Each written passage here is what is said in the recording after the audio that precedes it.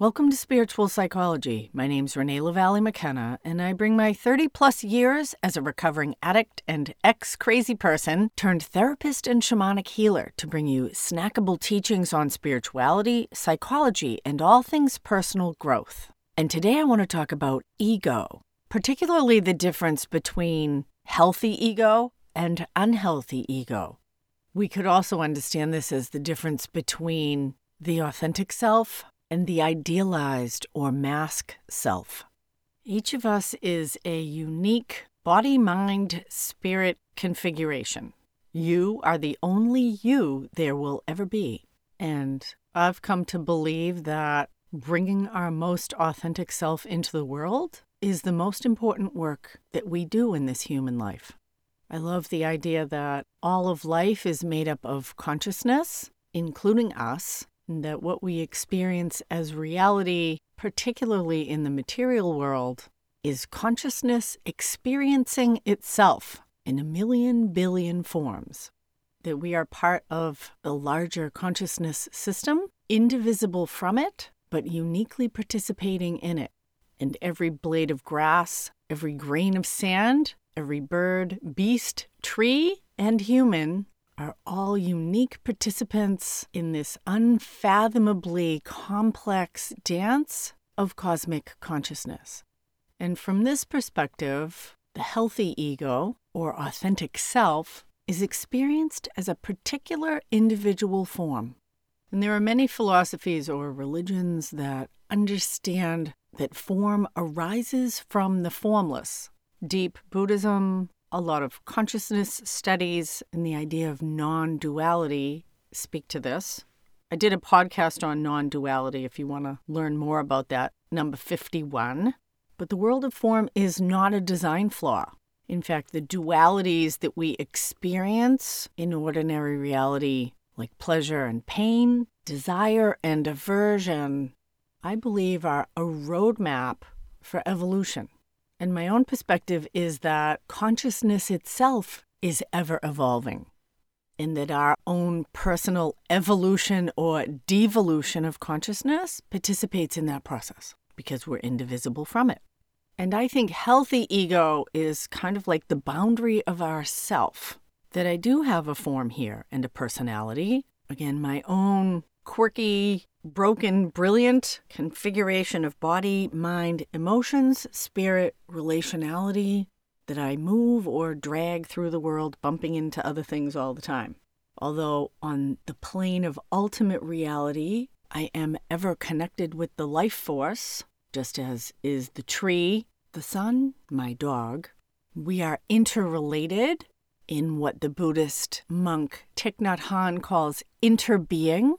I breathe the oxygen in from the tree, breathe out carbon dioxide that it takes in. I feed my dog, and she gives me love.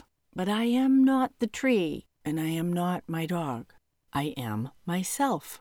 And my relationship with myself, and how I view it in relation to the rest of material reality, is the difference between a healthy or an unhealthy ego.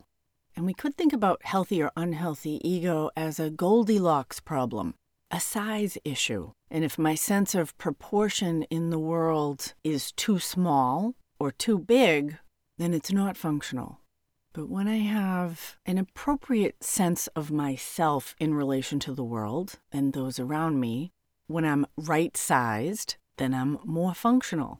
My participation in the cosmic dance is smoother, enjoyable, creative, interesting.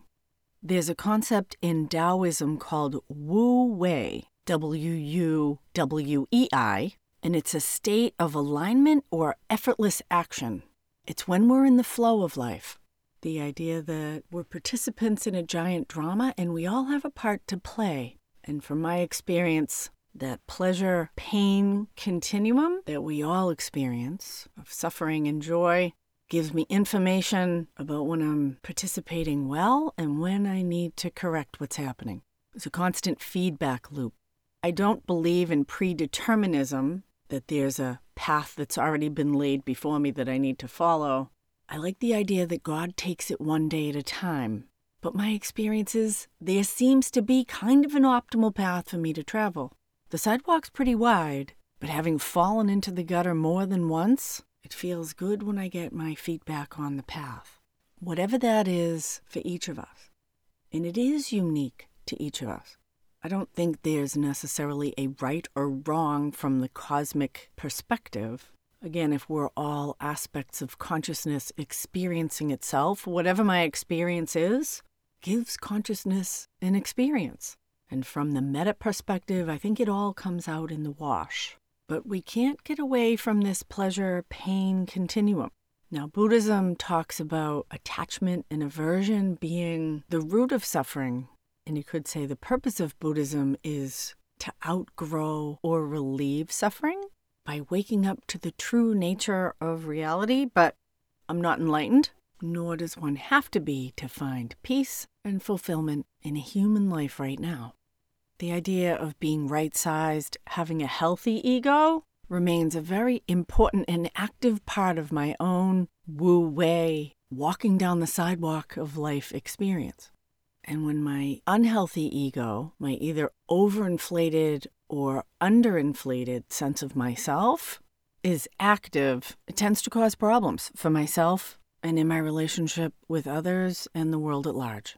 That's the suffering as information piece. So the unhealthy ego can take lots of different forms. It can be an overinflated sense of self-importance, an immature, idealized version of myself that is incapable of seeing its flaws, which is generally hallmarked as being rigid, selfish, defensive, controlling, often overestimating my skills and capacities, having a hard time with not getting my way, with other people not doing what I want. The unhealthy ego is very defensive in the face of constructive criticism, can't tolerate failure, and generally has a false sense of separateness or overimportance that generally thinks it's better than others in one way or another.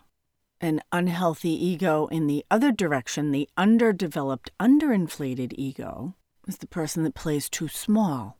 They don't take enough responsibility. When I am not able to own the gifts and talents that I actually have. The overinflated, unhealthy ego is false pride, and the unhealthy, underinflated ego is what I call false humility.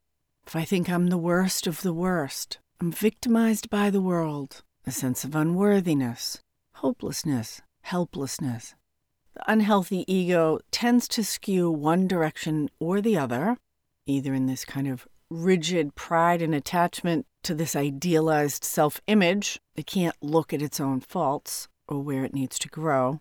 Or the other end, this kind of miserable, lowly worm, I'm the worst that ever lived kind of attitude of self-hatred and self-rejection and feeling like everything's my fault.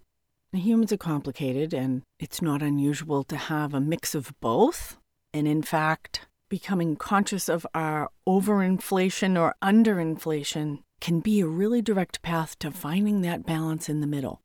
I love spending time in nature because I find it to be an incredibly practical, tangible, and direct experience of being right-sized. When I'm in the forest, in the desert, at the ocean, I experience myself as being part of something, just like each tree is an important part of the forest. Each wave's an aspect of the ocean. Each pebble belongs in the desert, but none is more important than the other. Again, this idea of interbeing, that we are affected by the world around us and that we affect the world.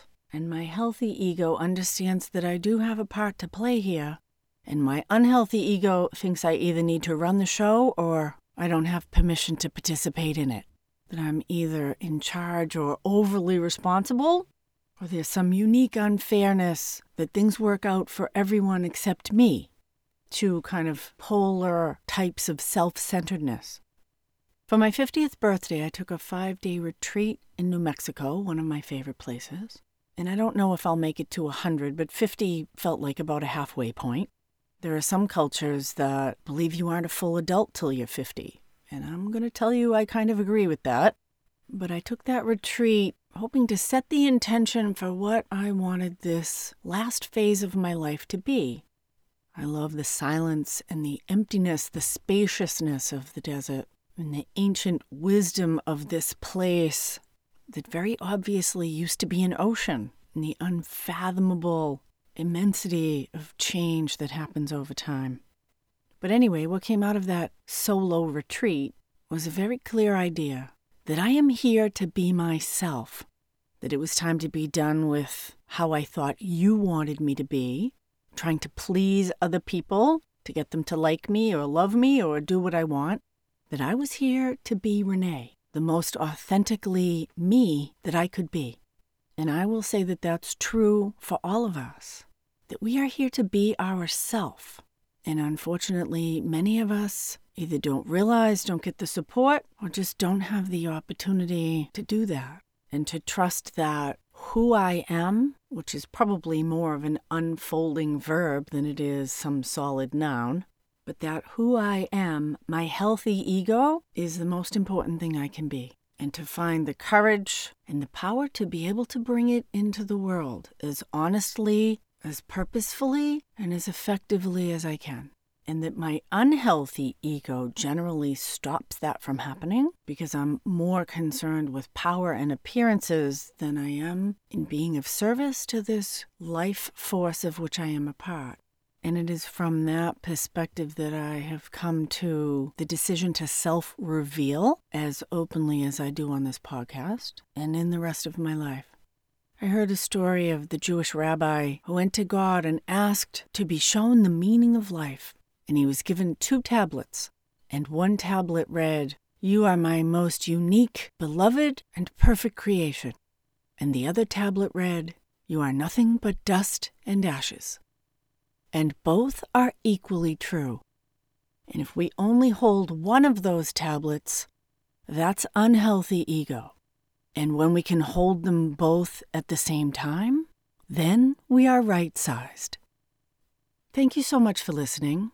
If you like this podcast, consider sharing it with a friend, subscribing, or leaving a good review. If you'd like to find out how spiritual psychology might benefit you in your life, or learn more about my 3-month mentorship program, shoot me an email, info@reneemckenna.com.